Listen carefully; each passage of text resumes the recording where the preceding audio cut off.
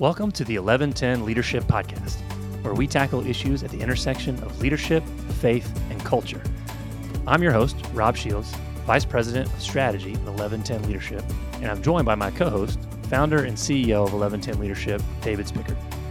Proverbs 1110 lays out a bold and countercultural vision. When the righteous prosper, the city rejoices. We're here to ask, what does it look like practically to be this type of leader? Leaders willing to invest everything they have so that everyone around them can thrive. Join us on the journey as we lean in, listen, and learn how to become Proverbs 11:10 kind of leaders. The kind of leaders that make our cities rejoice. All right, David. Yes, Rob. We're back. We're back. This is episode 3. We've accomplished a lot. Already covered a lot of ground. If people are still sticking with us at this point, I feel like we've got a loyal audience that is just along for the rest of the ride. You know, it's really fun. Thank you for those who are listening. We are so grateful, and man, this has been a lot of fun. I can't wait for today's conversation. We're making our way through Thrive. Feel like I need to give the disclaimer that if you're jumping in and this is the first episode, someone listened to it and they were impacted by it and shared it with you. We are working through the acronym of Thrive. The previous episode was on trust, and we suggest you don't have to do it this way, but for context, maybe starting at the beginning would be helpful. They're quick episodes. We want to be conscious of your time, 15 minutes or so. So well worth it. You can binge this just like your favorite Netflix episode on a long commute. And maybe that's a little too much content to absorb. I don't know if we would recommend it that way, but it would be very affirming to us. It would. I think it'd be great. Honestly, if there was a way to do a poll and say who started listening and just couldn't stop and made it all the way to the end, man, we'll have to find a way to create that feedback mechanism. But all right, we're here today to talk about H in the acronym, which is health. And we're going to talk about the way we work is killing us, which I thought was a great title. That really draws the listener in. David, we define health internally here, 1110 Leadership, as physical and emotional health of the leader and their employees. Talk about how healthy leaders are these days. Just kind of paint us a picture of the overall health of leaders as you see it. Wow, that's a good question. It's a big question. Certainly there's a lot we could say about this topic. And for us, in our context, we are finding that health is a real challenge for the leaders that we are working with. And there's a lot of good information around this, but also talk about the way our culture works is challenging to our health. And the name of our podcast, in a lot of ways, is centered around this article that we found that is actually called "The Way We Work Is Killing Us" by Bridget Schulte. And there's a quote from that that's really profound. She says, in the United States, workers work among the longest, most extreme, and most irregular hours. We have no guarantee to paid sick days, paid vacation, or paid family leave, and pay more for health insurance, yet are sicker and more stressed out than workers in other advanced economies. Another resource showed us that Americans work 100 times more than British workers, 300 more hours than the French, and 400 more hours a year than German workers. So Wow. We live in a context where we're just working a lot. And there's a lot of reasons for that drive us, but that has a significant impact on our health. And when you think about being physically and emotionally healthy and what does it look like to be a thriving leader, that is extraordinarily important. We cannot help our people thrive if we're not thriving. And at the end of the day, that means that we need to be physically and emotionally healthy. Yeah, when I hear you compare the American leader to other countries, that's the Olympics you don't want to win the gold medal in, right? You don't want to win that gold medal. No, you 100% don't. That's not winning. But I think part of us, the reason why our health is that way is we do want to win that gold medal. A lot of us feel like we have a badge of working hard, that it's something that we feel like is something that builds up our identity and our value. And we actually like that we're people who just stick our nose to the grindstone and get work done. And, even compared to other people, we look and see how hard they're working, and we pat ourselves on the back about how we're killing it, Mm. right? And at the end of the day, we don't take into consideration how that might be impacting ourselves individually, how might that impact the way we're engaging with our friends and our community. And then ultimately we get burned out and we don't know what hit us. So it's incredibly important that as leaders, we are extremely proactive to think about our health and put in boundaries around the way we work so that we can maintain that physical and emotional health.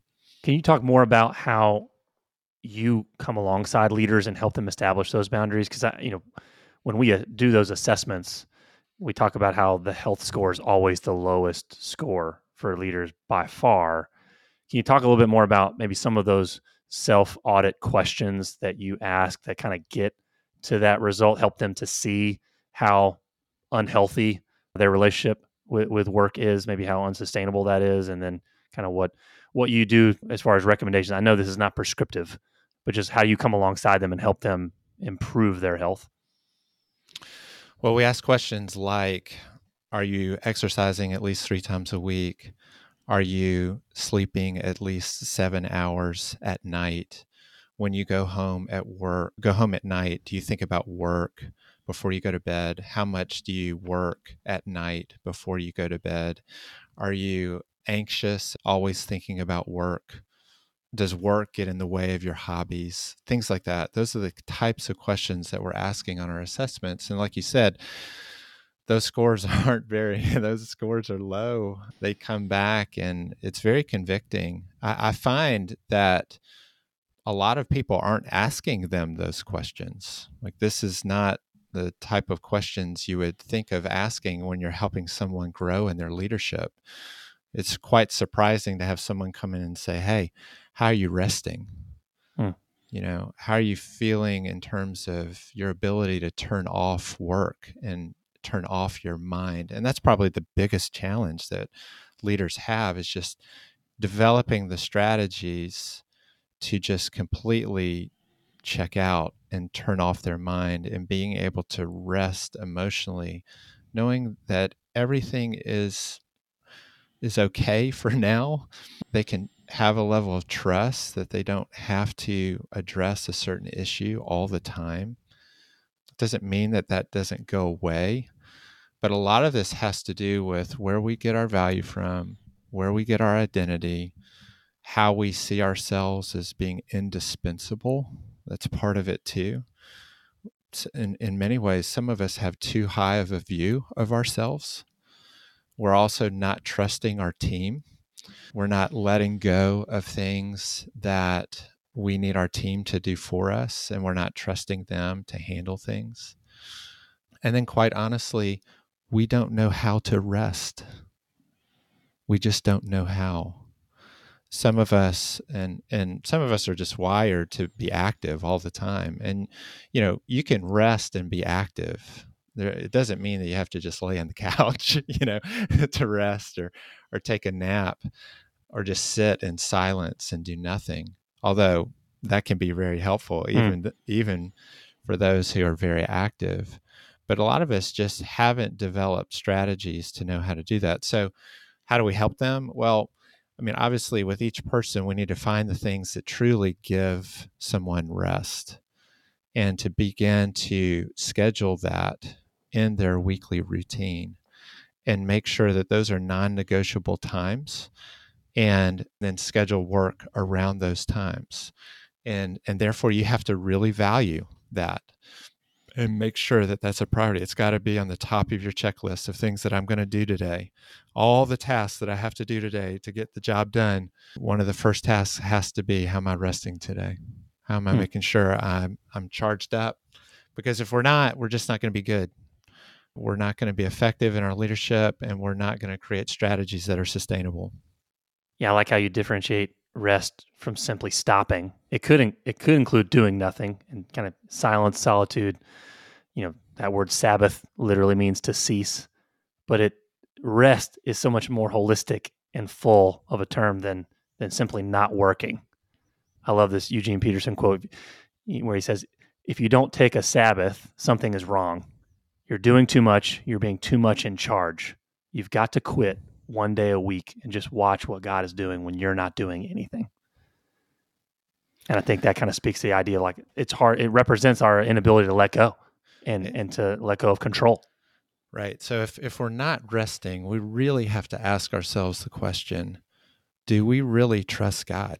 If we're a person of faith and believe that God is in control, He's always with us, never leaves us nor forsakes us, He's working through us, and that we're secure in Him, then if we are continually trying to churn like a hamster in a wheel, both physically and, emotionally, then we really have to ask the question, do I fully trust God? I like that we left space for people to reflect there. That's good. Well, I'm glad you took it there because this is a two-sided coin. It's physical health and emotional health. So let's talk about the emotional health side of this for a bit. That's getting a lot more and more playtime, airtime these days when it comes to things like emotional intelligence, EQ. How have you seen this play out in your own leadership journey, kind of the emotional health side beyond just physical rest, physical health?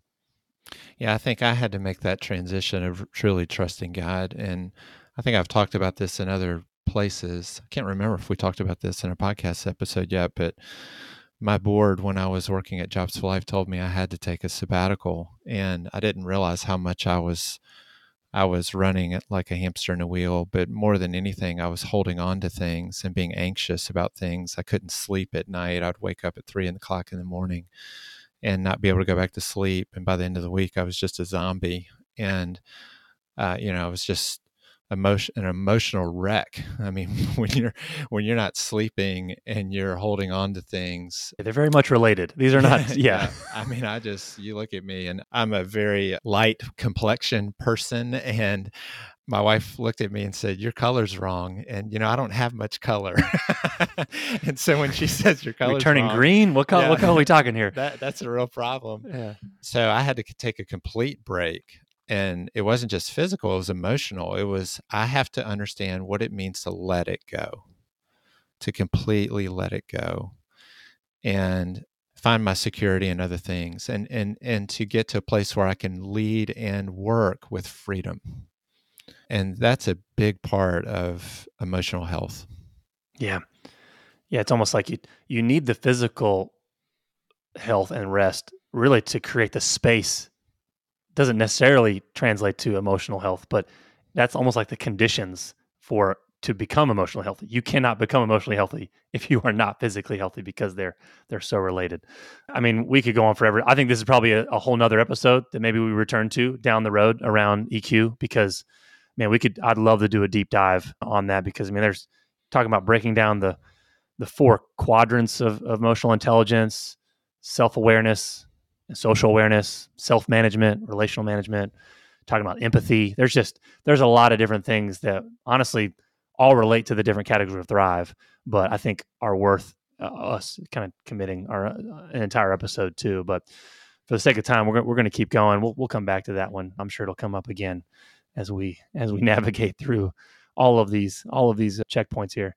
So I can imagine at this point, David, a lot of our listeners who are leaders, if they aren't careful, could fall into the trap of kind of simply making this another item on their to-do list, right? The framework doesn't change. So the way they hear it, there's like, okay, yeah, tell me how to rest and I'll just check it off, make sure I'm doing it. But you're really talking about shifting their entire relationship to work, kind of a paradigm shift, if you will. So much more than just a simple productivity hack, which makes this, I think, a lot more difficult to do. So I guess my question is what we're saying even possible? Like, can people do this?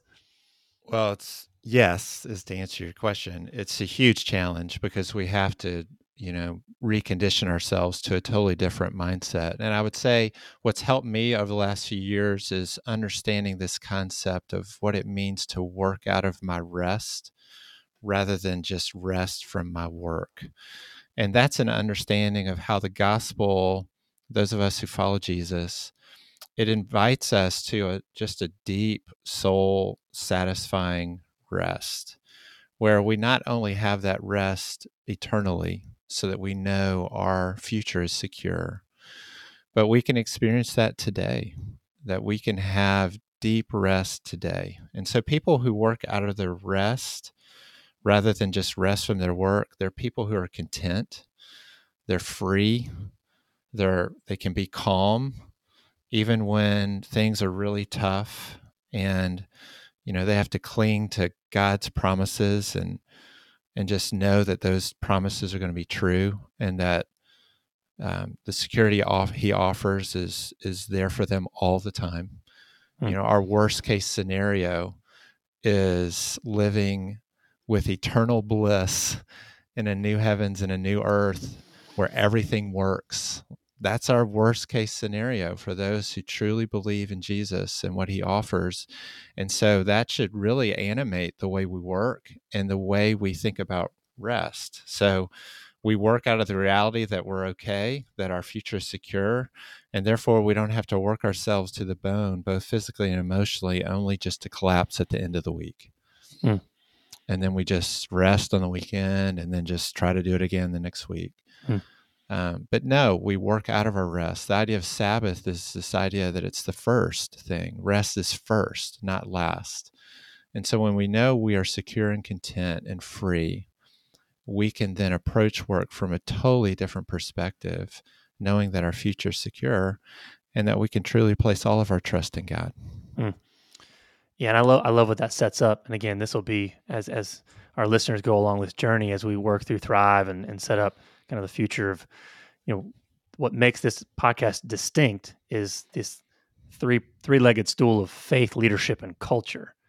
And I love how when we do our Just Leadership groups, when we're doing a deep dive on the very front end, we start with rest, and we're saying, hey, you can't really engage issues of culture, and really be a restorative presence in your community as a business leader or any type of leader if you're not resting, because you're not going to have the margin required to kind of move into your community to weave health and wholeness, from an empty cup, right? You've got to be full there, which means you've got to have rest as a rhythm.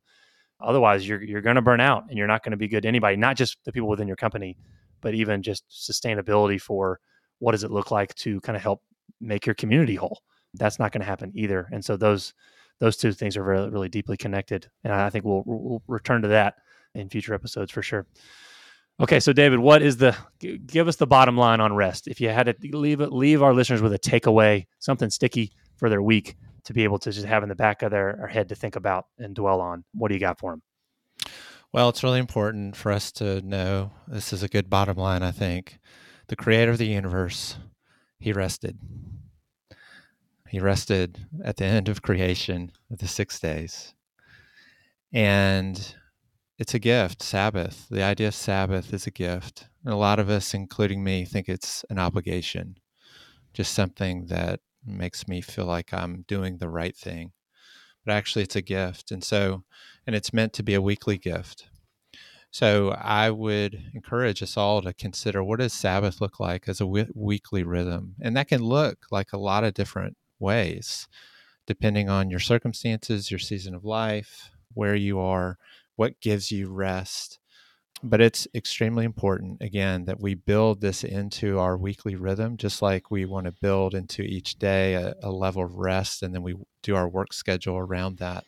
But in our weekly rhythm, this is a gift that God gives us to remind us that we are content, we are free, He is in control, and we can drink from that well of soul-satisfying rest that only He can offer. Yeah, it's so good. What does that look like to begin to work out of my rest rather than rest from my work? I love the way that just flips the paradigm on its head, and I think that's something that our listeners could just have in the back of their head and ask themselves as they go into their work week. So, All right, David. Until next time. Thank you, Rob. To learn more about 1110 Leadership, visit our website at 1110leadership.com. That's the numerals 11, then spelled out TEN leadership.com.